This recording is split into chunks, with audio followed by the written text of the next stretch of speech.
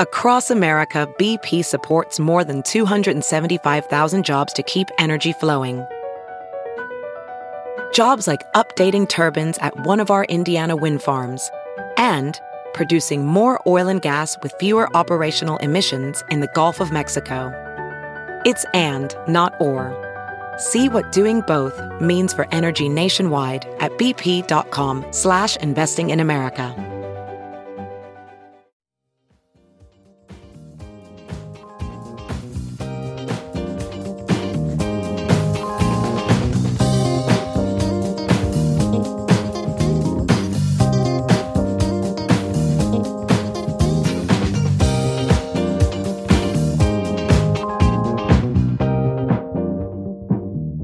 And now, the list of things that you can buy at the Chicago Reader store at chicagoreader.com.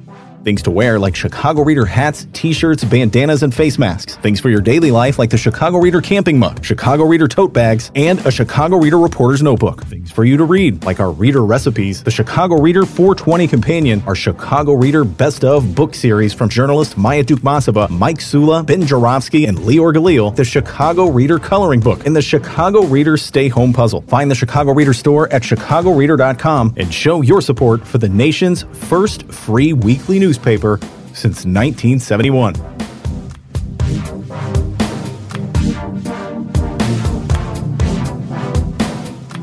Bonus time of the Ben Jarofsky Show as I speak. What day is today? Let me look and see. I've lost track of time. Oh, my goodness. It's already Thursday, September 9th, 2020. Good God, how did it get to be September 9th already?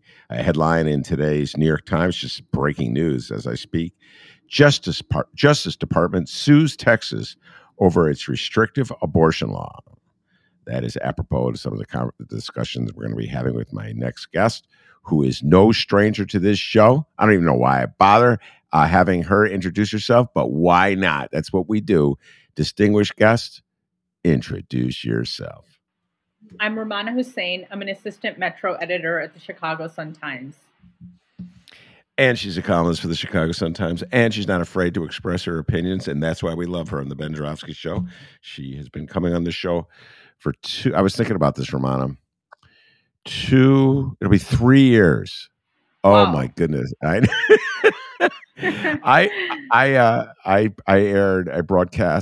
rebroadcast one of our old shows. I do that on Monday mornings now. I drop some old shows because we have so many shows. We have over 1,000 shows. And there was one from you in 2019. It's just so freaky, the stuff that was on our minds 2 years ago. The world seems to be, in my humble opinion, declined in many ways, which is weird, thinking that we had President Trump then. But in some ways, I don't know, the world just seems to be getting worse. All right, let's start at the top. Justice Department sues Texas over its restrictive abortion laws. Interesting side note, the spokesperson for the Justice Department was Attorney General Merrick Garland, who, among other things, is known as having gone and graduated from the same high school as Rummana Hussain. He grew up half a block away from me. So he probably saw us, me and my siblings, playing when we were younger. He's around my mom's age, but my mom had us all before she was 30. So we're thinking, when he was in grad school or getting his law degree, he was like coming to visit his mom. And so yeah, I saw you guys hanging around. Walk by each other. Yeah, for sure. Rummana was telling me that earlier today there was a meeting at the Sun-Times and they were giving each other trivia questions. I wonder how many people in that room would know the answer. I wonder how many people in that room could answer this trivia question. Just name 3 people. It's not really a question. It's a challenge. Name 3 graduates of Niles West. I don't know. How many of them you think could do that, Rummana? Me, because I graduated from Niles West, so I can just name 3 people from my class. It doesn't have to be anybody famous. It doesn't have to be anybody famous. But we did. Jewel Lloyd, she's a notable. She was a WNBA player who was an Olympic medalist just a couple weeks ago. Then we have Merrick Garland, who was the Attorney General, and then we have me. Well, there's really more than that. But yeah, there's more. There's more. That's 3. George Papadopoulos, who made headlines during Trump's administration. The guy in the college scandal, God, what was his name? Singer. So yeah, we have a lot of infamous people that come from Lincolnwood. I'm telling you. And famous people. We're a very small town, but we do turn out a lot of notable people, I must say. And here's a subsection quiz for you Sun-Times staffers and readers. Name 2 Sun-Times staffers who graduated from Niles West High School. That's a challenge, Sun-Times.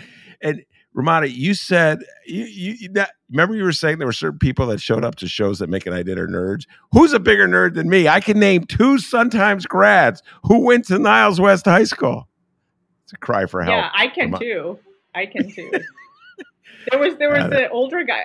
God, why am I forgetting his name? Blanking on his name, but he's a really nice gentleman who works who does layout. And one time I was talking to someone about where I graduated from high school, and he walks by and he goes, "What? You went to Niles West?" He goes, "I did too. I graduated in 1968." So, and then another editor of mine, Paul Saltzman, he graduated from Niles East.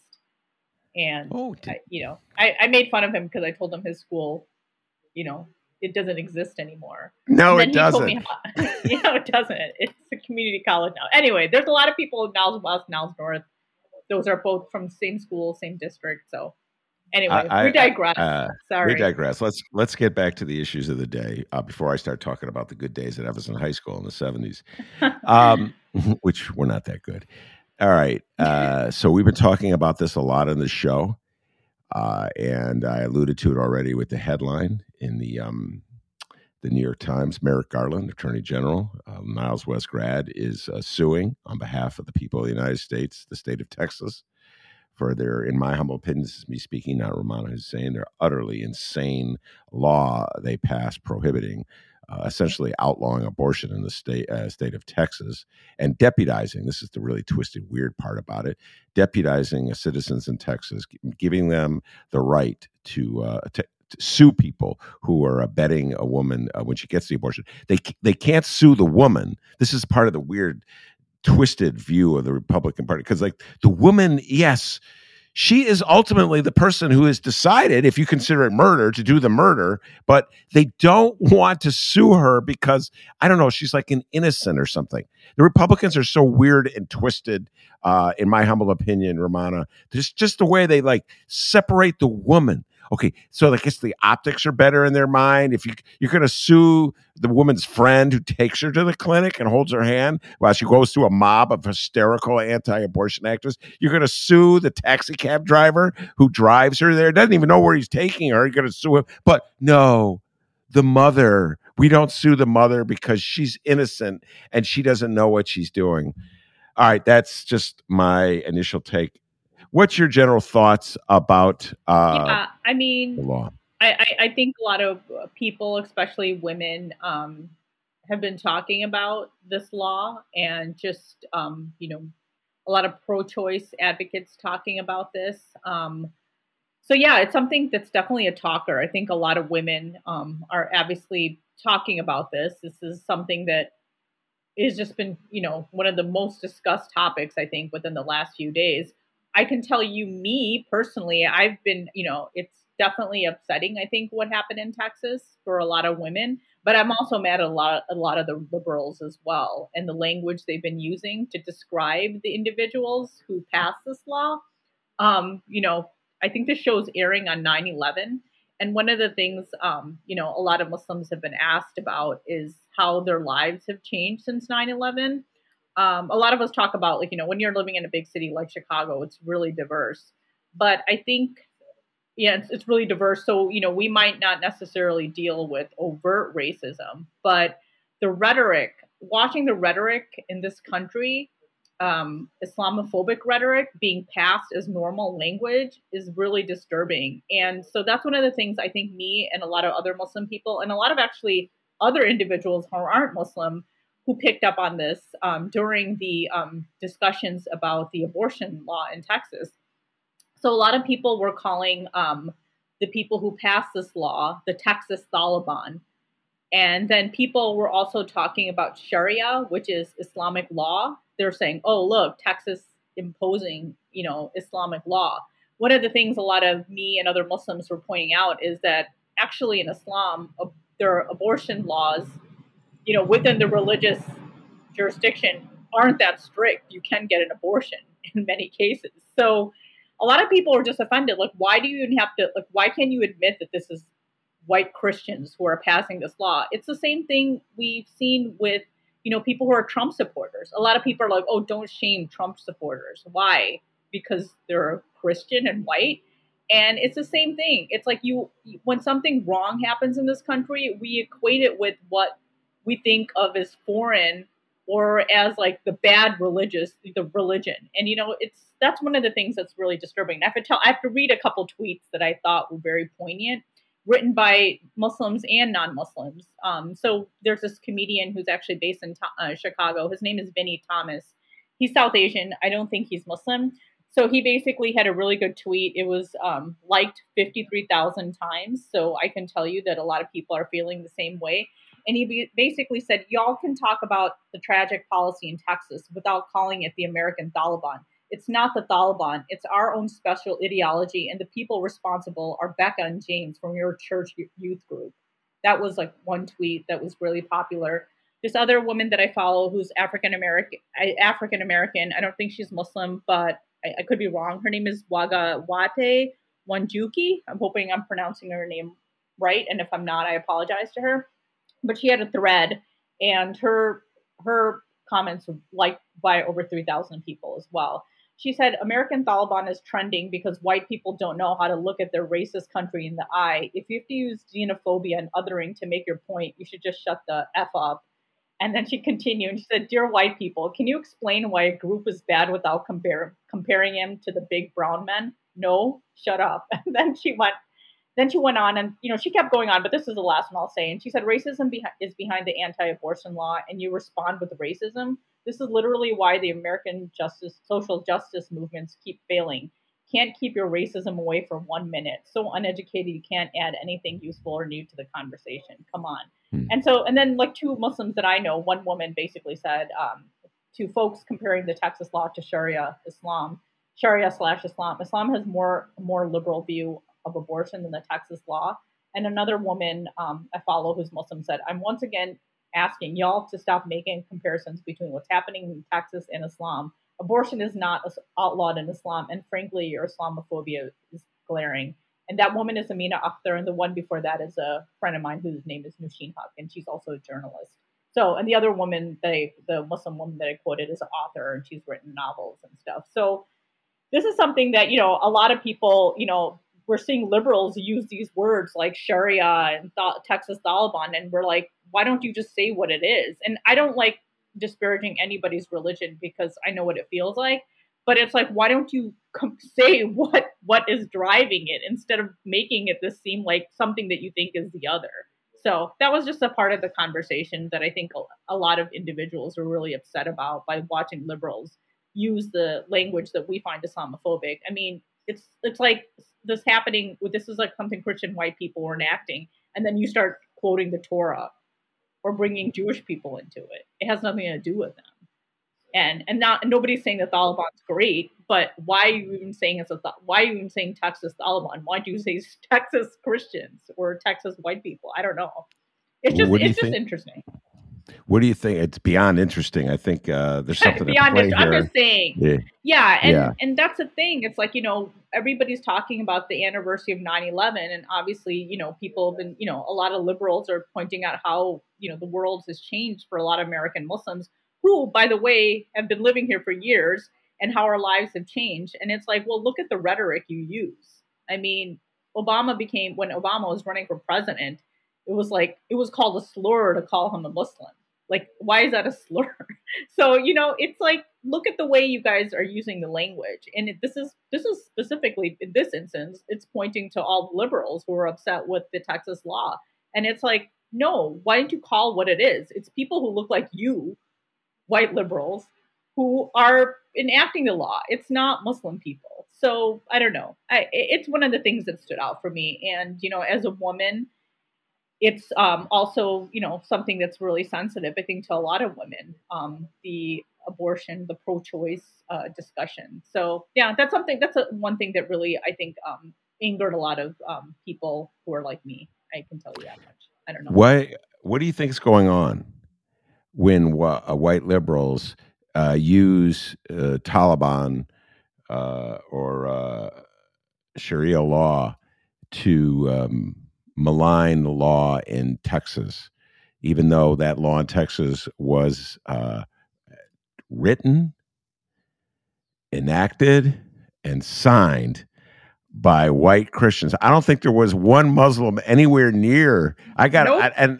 I don't know Texas politics as well as I should, but I'm pretty certain there are no Muslim elected officials who are of the Republican persuasion in the Texas state legislature. And I know the governor of the state of Texas, Abbott, is not Muslim. So what do you think white liberals are doing, Rummana, when they play that game?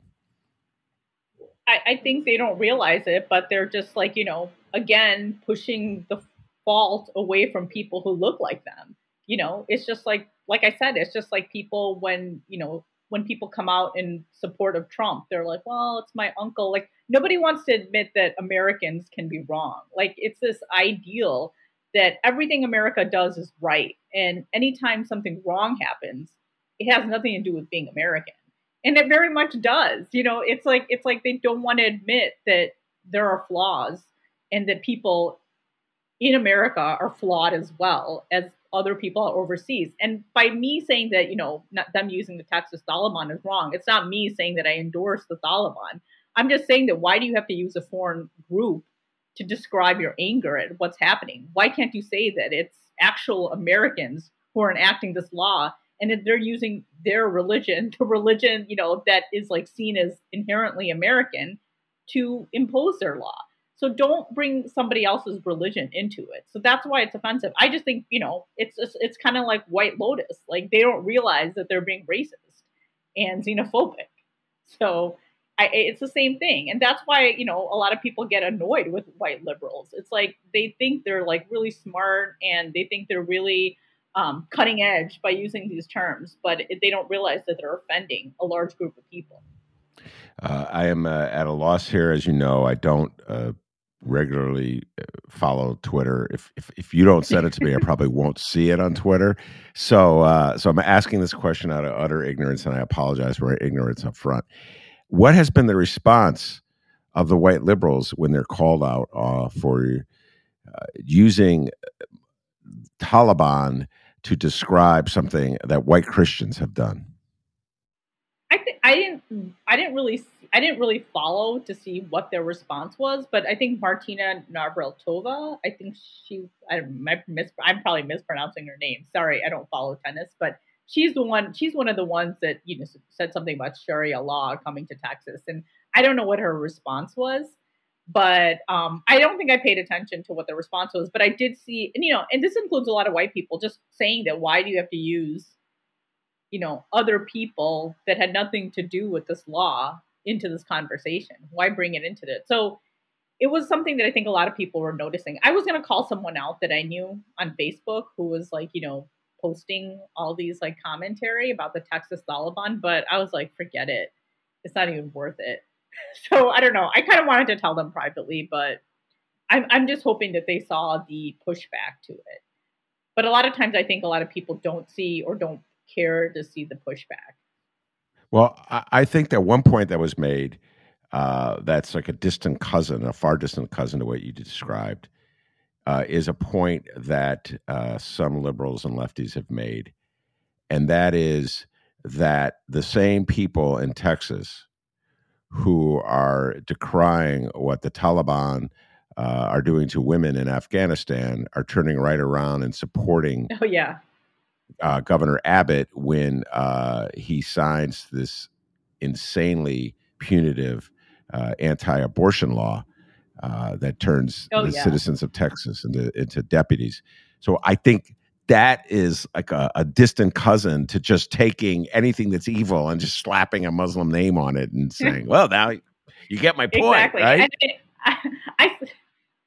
I saw some funny memes too of like women in Afghanistan, because you always, hear about white saviors going, oh, what are we going to do about the women in Afghanistan? They're treated so bad. So I saw memes of women in Afghanistan saying, what are we going to do about the American women treated so poorly? So, yeah, I mean, I'm just saying that, people need to realize that their country is flawed too.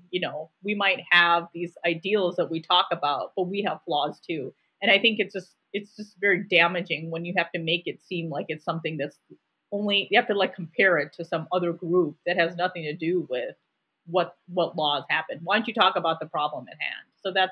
So I think a lot of people did notice that, and obviously some people didn't, but it's just it's just something that I noticed and people like me noticed. Well, I think that really also, how do I put this? And I don't want to offend my dear friends. I have a lot of white liberal friends. And I do too. In fact, I'm just going to say this right now, Rummana. Some of my best friends are white liberals. How about that?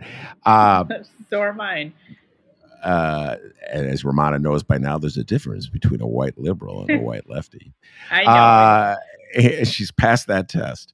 But yeah, listen. These Twitter fights, which again, I don't really follow that closely, but they do expose, like, people use shorthand, and when they use shorthand, when they boil it down to like a word or a phrase, they expose a lot of biases that they have, whether they realize they have those biases or not. And I'm just wondering if the white liberals, when it's pointed out to them, have a typical white liberal attitude, which is like, oh my God, I'm so sorry. I humbly apologize. Has that, but you don't know if that's happened yet, huh? I don't know. I just noticed that a lot of people that I think like were pointing this out and are tweeting about it, and I think some white liberals, they don't have people like me in their circles, in their friend circles, so they don't really get it. But I think some people do get it, and I'm not like, and I promise I'm not trying to go after white people, but it is mostly white liberals who are putting this language out there. I have a question. Has Gwyneth Paltrow weighed in on this one at all? In any way? Just kidding. No. By the way, she'll probably come out with like some like moon dust to make the Texas law go away. Gwyneth Paltrow was in a Ryan Murphy show called The Politician, which I think I'm the only person in Chicago who's actually watched. And also in that show, little known fact, here's a trivia question for you guys at the Sun Times. This would be a good trivia question to ask at the meeting. What famous tennis player is also in The Politician? Rummana? John McEnroe? No, you just named her already. Martina. Oh, Martina Navratilova. And let me just say this. She is one of the greatest tennis players of all time. I'm just going to say this. But she is one of the world's worst actors. Oh, my goodness. Oh. Anyway, let's move on. I just threw Martina under the bus. But she's a great tennis player. All right, so 9/11. You mentioned 9/11 already. 20 years since 9/11. Do you have any just general reflections about it? Where you were 20 years ago, where you are today, how the country has changed? It's definitely, I can't believe it's been 20 years since that took place.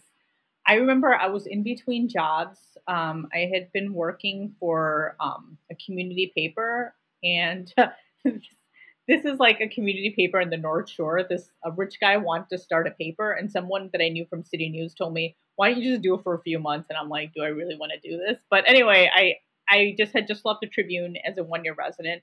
So I actually wasn't working at a daily paper when 9/11 happened.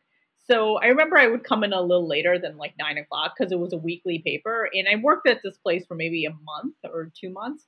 So I remember I had the radio on, and I have to admit, I was just flicking stations, and then I got onto Mancow. Sorry, I was listening to Mancow. And he said something about how some idiot drove his plane into the World Trade Center.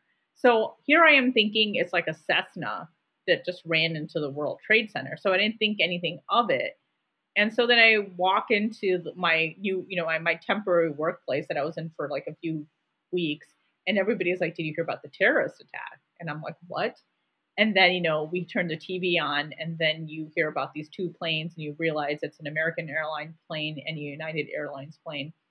And I remember, so my younger sister was in college, and I remember she was saying that, people were like, did you hear about the terrorist attack? And they stopped classes. And my brother, I think, was in optometry school. And my dad actually was had jury duty that day.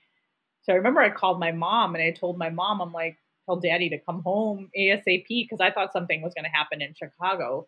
So it was just a very ominous feeling. I remember just looking up in the sky the rest of the day and just not seeing any planes. And it was really eerie. And I remember somebody passing out like the afternoon edition of the Chicago Tribune, like in the streets. It was just unprecedented. We never thought anything like that this could happen. And then, as Muslims, as the Muslim community, then we started hearing about like who the, culprits were. And then things started to sink in as this went on for a few days. The one thing I have to tell you, I mean, this is kind of funny. That just shows you my mom, who's like 4'11", she like went to Home Depot or some other place and she brings this like huge flag, like huge American flag. And she like plants it in front of her house like that week. And then we're just like, the flag was probably bigger than her. And then I remember my brother's like, so did you put that flag out there because you're scared or you're just like really patriotic all of a sudden? And I think a lot of Muslims were just kind of like freaked out about what the reaction was going to be. So I think that was my mom's reaction because she's not someone who's like a team, like, go USA kind of person. I mean, she likes being an American. She's been here since she was 18. But it was really funny. I mean, it was kind of comedic watching her trying to dig this flag into like a front lawn. And she was like, putting it, and it was like probably bigger than like 5 feet. And so I don't even know how long we had that flag up in front. But, a lot of us were talking about what it would mean for us in our community. And, obviously with the Patriot Act and the way, discussions have been about us. And we talked about the previous topic, just about the rhetoric that has kind of like bubbled up from that. It definitely changed our life and the way we were viewed. Of course, there was Islamophobia before 9/11, but it just got heightened after that. And everybody wanted us to apologize, which makes me really upset. It's like, I had nothing to do with it, but why should I apologize? And the feeling that I had during the Trump years is the same feeling. It's a feeling that started like bubbling up inside of me. I'm like, how come people who are related to like tons of Trump supporters don't have to apologize for their Trump supporting relatives? Yet every time something happens overseas, I'm expected to apologize for something. And I think at some point, I think there were people apologizing before. And then at some point, the newer generation, the millennial generation is like, we're not apologizing for anything that we had nothing to do with. So I think the dialogue, especially with the younger Muslim community, has definitely changed. I think the older generation, not even me, but a lot of the not Gen Xers, boomers, were scared. And so they would be like, oh, we condemn this. And it's like, obviously we do condemn it. But why do we have to always come out with a condemnation anytime anybody who follows the same religion as us does something? So, and I'm not saying this was a tragedy in many ways. I mean, there were so many people that lost their lives and it was sad. It's not like something that, I'm an American too. I mean, watching all those lives. But for people to act like there weren't Muslims who died in 9/11 is really ignorant too, because there were Muslims. There was a first responder or two that were Muslim. There were Muslims on the plane. And so I think I do think it created a lot, in the beginning we're all like, oh, kumbaya, like, everybody was holding hands. But then after that, I just felt a lot of ugliness came out, and that ugliness hasn't gone. It's still there. You look at the way people, like we're just talking about the Texas Taliban and the way people talk about, Muslims. It's like, it hasn't changed. You watch what was happening with Afghanistan as people leaving the country. The way, a lot of people who see themselves on the right side of the discussion, the commentary for a lot of us was very Islamophobic. So I think a lot of people still don't know a lot about people who aren't like them. And I think people need to reach out. On the one hand, I do think people have reached out. There are a small segment of the population, but I think a lot more work needs to be done. The fact that it's been 20 years it's just mind boggling. I had a nephew who was 1 at the time. He's going to be 21 in November. So it's just crazy. And, my niece was a little girl. My oldest niece was a little girl, and she's 27, and I have 4 other nieces and nephews, and then on some on Mick's side that they were born after 9/11. So Mick is my husband, as everyone knows. So and they know a completely. They're reading about 9/11. They don't remember a world of 9/11, and so it's been interesting just to see everybody's. I'd like to see like what people are going to be talking about on Saturday. I'm actually, it's really funny because I'm actually having a bunch of my girlfriends over for an outdoor beach party on Saturday. And, a lot of us are brown. So I was kind of made this joke, like, I hope nobody thinks that we're celebrating 9/11. No. So like, I don't know. We were just laughing. I go, sorry. I was inviting my friends and I'm like, oh my God, sorry, it's 9/11. So hopefully nobody thinks they see us and they're like, oh God, what are these people doing? But I don't think they will. I certainly hope not. It's in Rogers Park, by the way. So there should be a little more tolerance. And while you'll be doing that with your friends, your husband, the aforementioned Mr. Dumpke, and I will be at a football game together. How about that? No, that's my party's in the night. Mick will probably be napping in his room.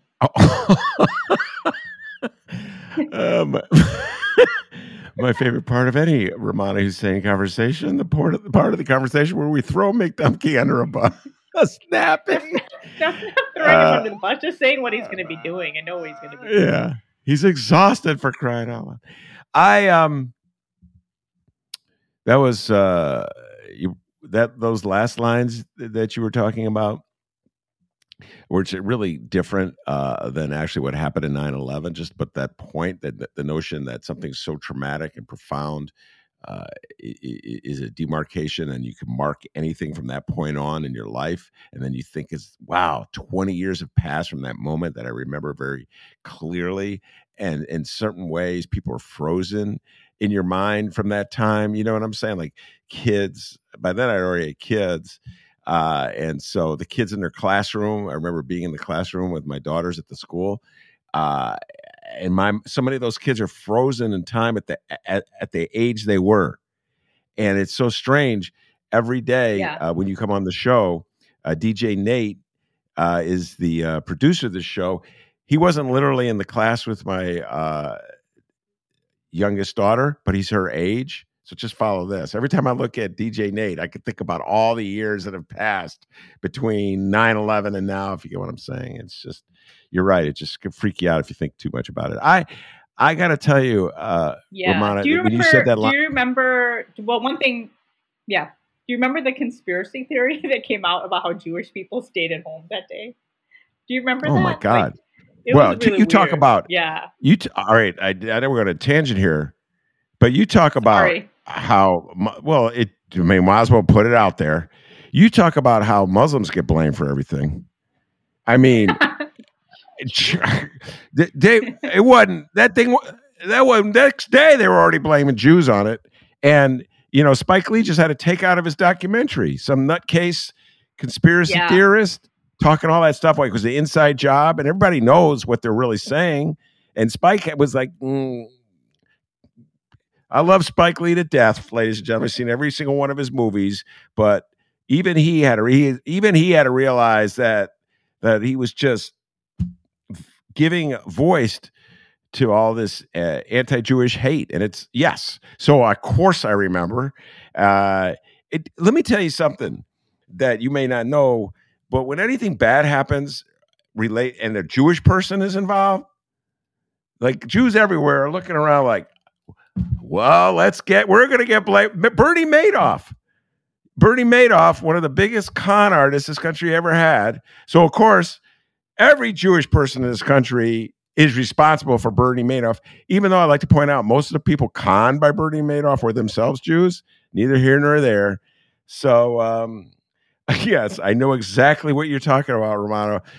When you say Muslims everywhere are supposed to apologize for 9/11, even though, like, what did some kid in Lincolnwood have to do with, what I mean? It's just so preposterous. And yet that's where we are when you're a minority when you're a minority everywhere, but particularly in this country, just kind of always looking over your shoulders. And that's just the reality. But no, you said something about it was all kumbaya afterwards. And I got to tell you, I wasn't really that comfortable in the aftermath with the Kumbaya. And I'll give you an example that still sticks with me. Get your thoughts on this. You're a Beatle fan. In the immediate aftermath of 9/11, one of the major radio networks, and I can't remember which one in this country, temporarily banned playing Imagine by John Lennon. John Lennon's great song, Imagine. And Imagine, there's instinctual, like in a moment of crisis like that, you play Imagine because it's this utopian plea for a better world. Can you just imagine this world?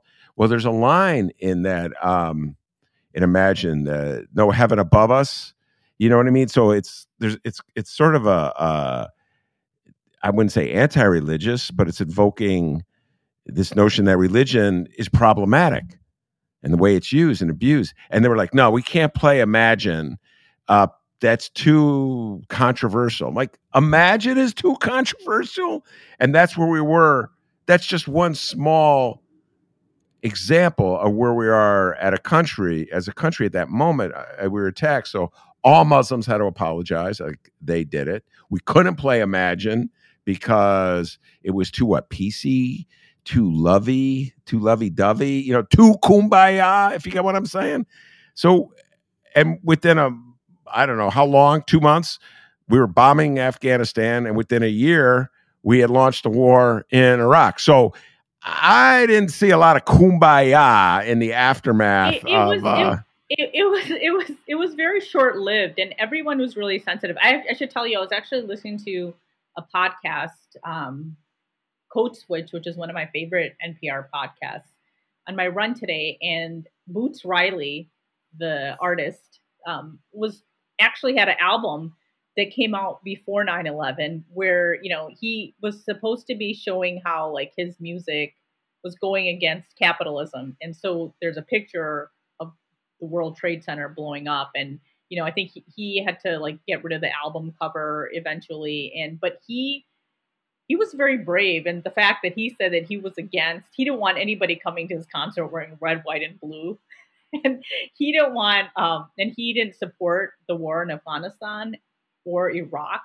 And at that time, if you said that you were against, bombing Afghanistan, people thought you're like, oh, you're siding with the terrorists. You're either with us or against them. That was like a common refrain. And everybody, one thing I have to tell you, the Muslim community was not in love with Rudy Giuliani, and every other American was like totally having a hard on for him, which we didn't understand. But it's interesting because he was like a hero. And, maybe he was the way he handled it, but it was just kind of like, okay, I guess you like this guy. But it was just like everybody was like, all of a sudden, everything, American was like wonderful. And everybody that wasn't seen as American. And when I mean American, people who don't look brown or black was wonderful. And everything that wasn't what people think of as American was terrible. That's the way people like me felt. Yeah. I got to tell you, once again, I don't know anybody in my family that ever liked Rudy Giuliani. Ever. Ever. Okay? I didn't even like him in 9/11. And then later on, it turned out that the police and fire unions of New York turned against him because he was so indifferent to the needs of the first responders and what they suffer, how they suffer, the long-term health consequences. So that dude's been evil from the get-go. By the way, here's another question for a trivia question, Boots Riley. Name Boots Riley, the movie he directed, Rummana, Hussain, go. Oh, God. It was the one about, it's a question. I know the movie's a question form. I forgot. That was a trick. I pulled that out of nowhere, but he's a. It's about that guy who works. It's called Sorry. Sorry Yes, to bother you. Very good. That's good enough. Sorry to bother you. I just want to say, Boots Riley's a great leftist, and he's like a Marxist. He's like out there, Boots Riley, and so I can assure you, Boots Riley was definitely not supporting Rudy Giuliani at that moment. All right, let's move on from 9/11 and talk about a story you edited. And this is sort of the story of the week in the Sun-Times. Mighty shout out to the Sun-Times. This will be the third time we've discussed it on the show. It's a very provocative article. I urge everybody to read it. I did not know that you had edited. Matt Henriksen actually wrote it. So shout out to Matt Henriksen. And it has to do with a dispute between police and prosecutors in the city of Chicago. This is a dramatic turn from where what we have been talking about. But I'd just love to get your thoughts on this. Rummana Hussain, as longtime listeners know, for years was a criminal court reporter for the Chicago Sun-Times. So you know how the game is played down there and California. And so in this article, it talks about the conflicts between police who want prosecutors to make charges in really high-profile murder cases, and the prosecutors for Kim Foxx State's Attorney's Office are reluctant to make those prosecutions because they don't believe they have the evidence, and they just don't want to charge somebody if they can't. If they first of all don't think that the person is actually guilty, for certainly guilty, and that they could convince a jury of that. Very provocative story, very interesting story, very revealing story in my estimation, Rummana, about the split right now between police officers, or some police officers, some detectives, and prosecutors for Kim Foxx. Why don't you go into a little more detail and talk about how unique this is for it to come out in the open as it did? Yeah, this was. I'll try to keep it as short as possible. So, sadly, this 7-year-old girl, Serenity Broughton, I hope I'm pronouncing her name correctly. 7-year-old girl was shot in Belmont Cragen in mid-August. Her younger sister, only 6, was also shot, but the 6-year-old survived. Serenity passed away. And obviously, this is a big case because you have 2 little girls who were shot. Anyway, this case is going on. Detectives are working on the case, and they seem to be honing in on a suspect, and the state's attorney's office told them to hold off on this. And the information we got is actually based on what we got from our sources and a memo that was released to us.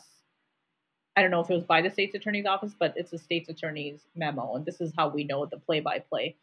So the state's attorney's office told police that they wanted them to hold off on arresting the suspect.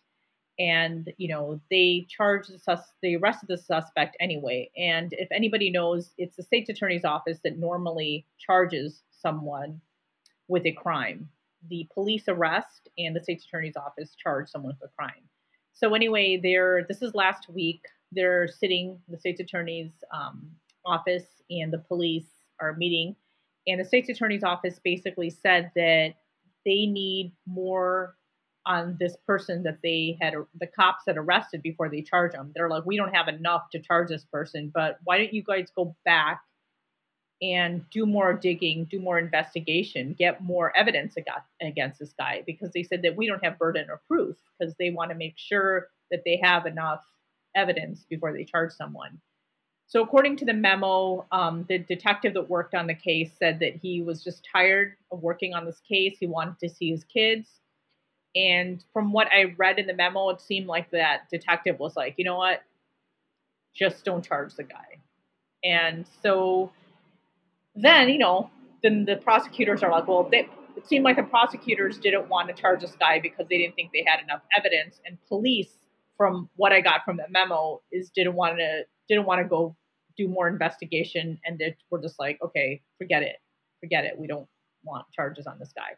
Meanwhile, after this happens, a top police official, a commander, called a prosecutor and said, hey, can you just do us a favor? Morale is really bad. We need this guy charged. And this is the person in question that was arrested for the 7-year-old's murder. And the prosecutor said, hey, we really need Area 5 detectives to step up, and, they need to do more investigation. And so, they had a conversation, went on. Then it turns out Friday, this is about a week ago,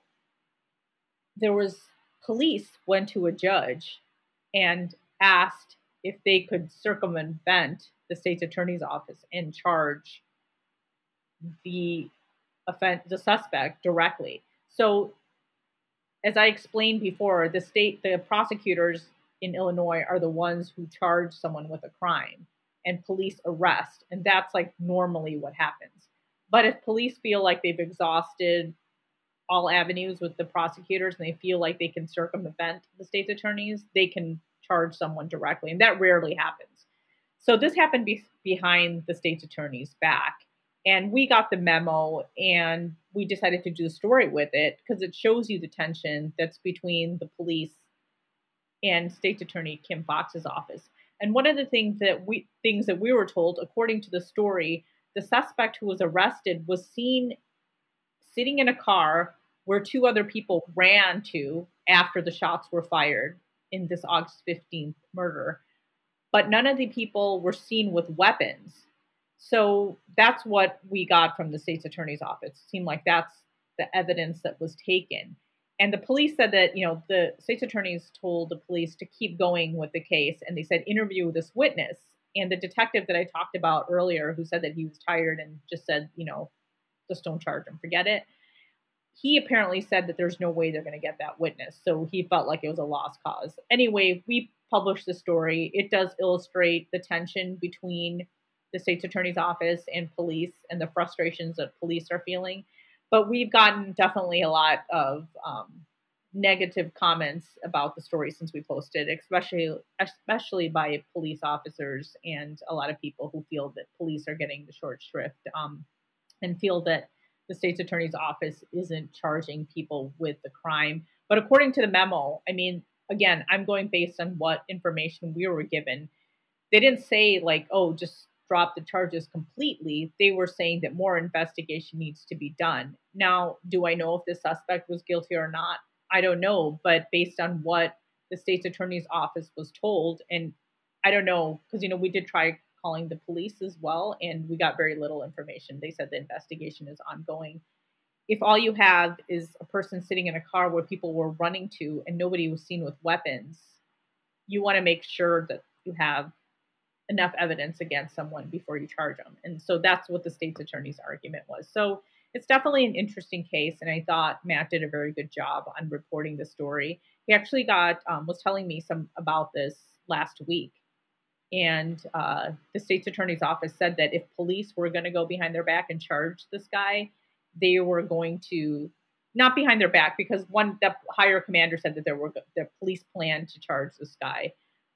So they said that their plans was if this case did come to bond court, they were just going to drop the charges right there. So that shows you that there is definitely a disconnect between two of those entities.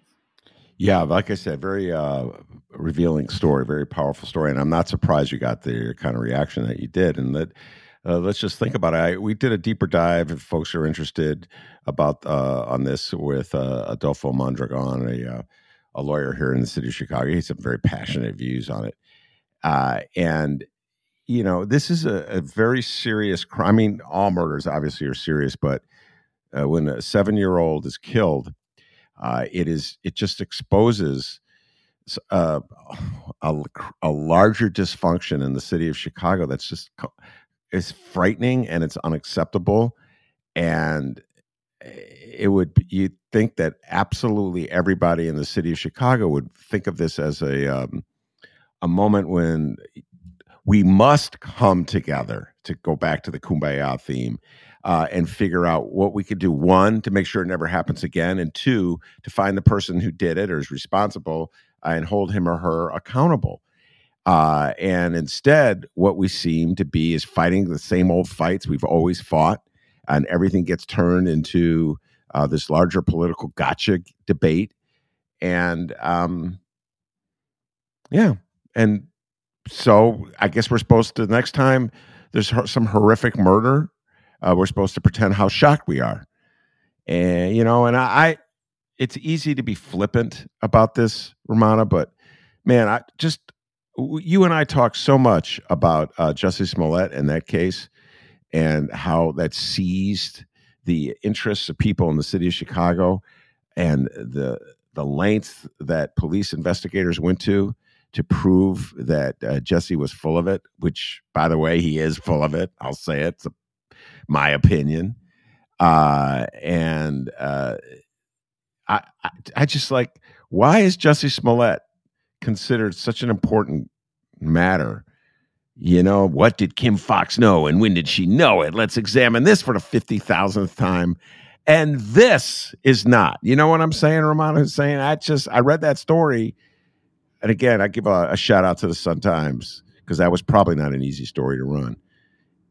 And we're lost, man. I talk about national politics a lot, Rummana, but here in the city of Chicago, it's hard not to be fatalistic about where we are. When we spend so much time investigating Jussie Smollett and that silly made up story, cockamamie story he cooked up, and yet I don't know this one. Do you follow what I'm saying? It's like the state's attorney and the cops can't get it together. I definitely think Jussie Smollett is a case that we do have to follow for the reasons, not because of Jussie Smollett, but because of what happened in the state's attorney's office. But that doesn't mean that other cases are important as well. And as a community, we should care more about cases or disagreements or what happens in the state's attorney's office, what happens in the police department when there's a dead child involved. This is obviously more important. And I do think, there are obviously a lot of bad actors in the police department, but there are police officers who do want to solve the crime. And there are people in the state's attorney's office who do want to charge the right person. So there are people on all sides who do want to solve this, but it is something that, we should be paying attention to. And this story should be more important than the Jussie Smollett story in the scheme of things. But everybody likes the Jussie Smollett story. They like, the D-list actor more than, crime stories. Well, it is true. I mean, a lot of people like animal stories more than, stories about dead children. And I'm not saying that animal stories aren't important, but, those are the ones getting hits, and then nobody cares about the other stuff. And I'm not saying nobody cares about it, but, a lot of what we cover, even as a journalist, it's like, wow, that's getting a lot of hits. Let's keep going with this story.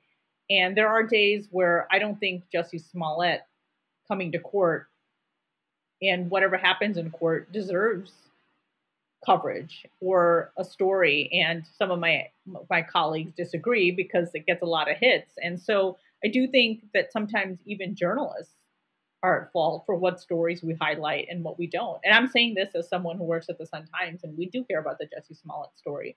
But I can tell you personally, a dead child to me is more important than the Jussie Smollett case.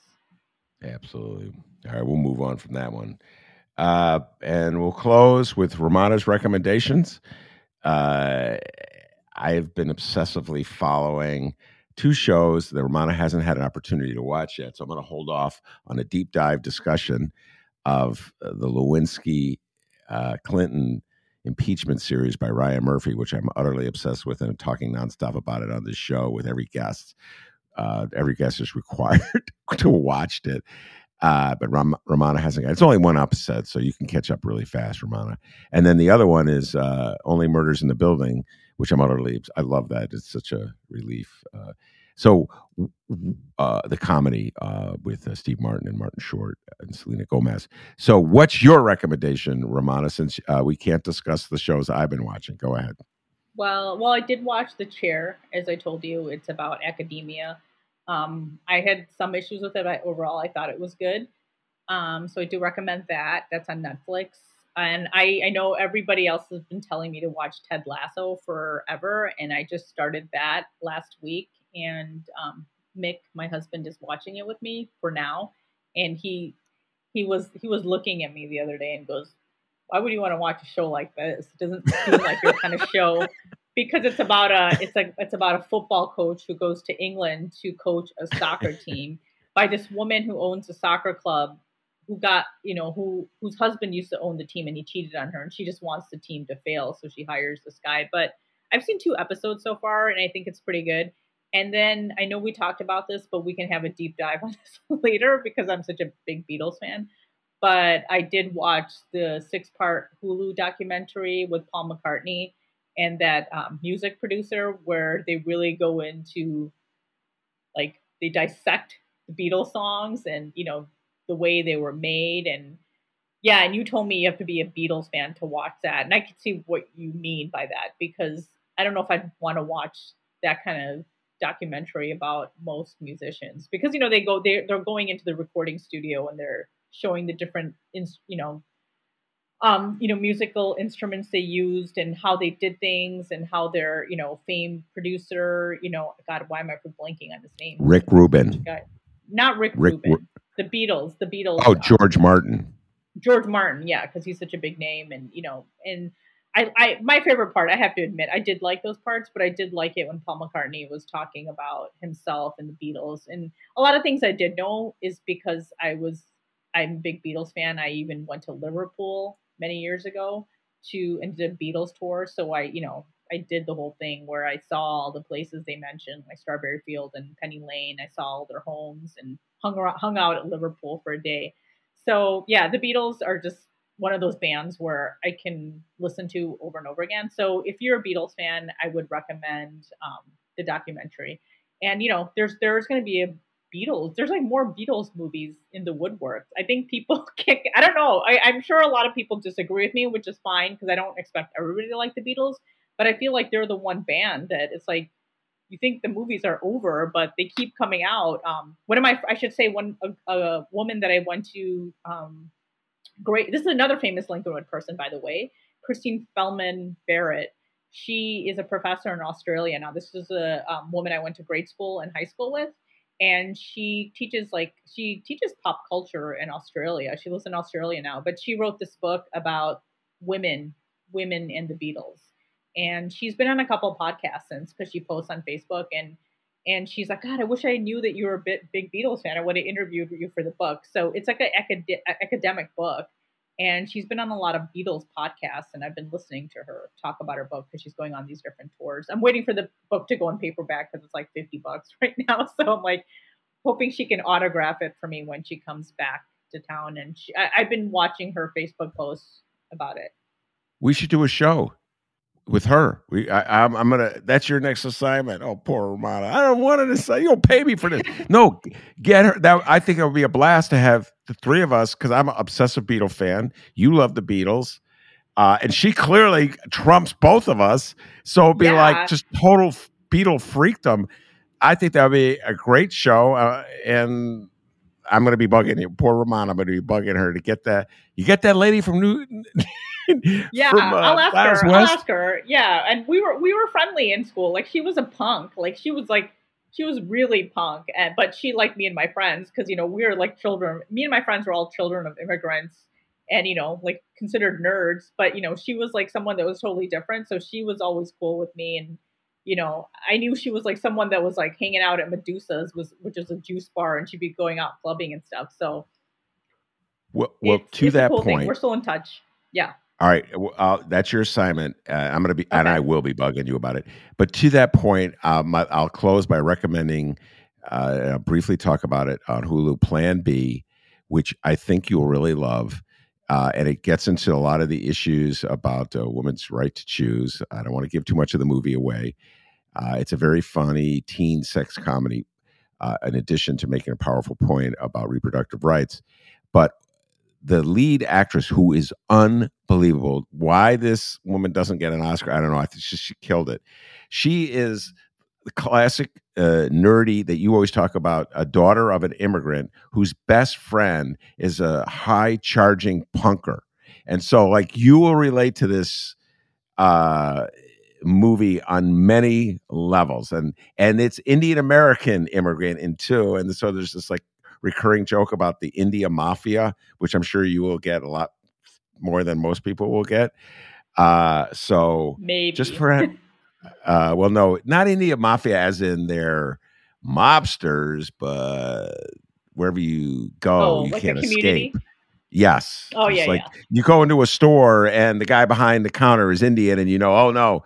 And it just takes place in South Dakota or North Dakota. So, like, in her mind, all the Indians. Yeah, every Indian knows every other Indian. You know what I'm saying? Like, oh no, I'm blown. My cover is blown. Anyway, that was my parents' experience when they first moved here, and mine too. Yeah, every Indian knows every other Indian. Plan B is the name of the movie. All right, Rummana, thanks again for taking the time to talk to us. Rummana Hussain, every other week at the Ben Joravsky Show. It's always a blast talking to you. And don't forget your assignment. Get your friend, the Beatle author, to join us, all right? Okay. All right, very good. That's Rummana Hussain. I'm Ben Joravsky. Take care, everybody.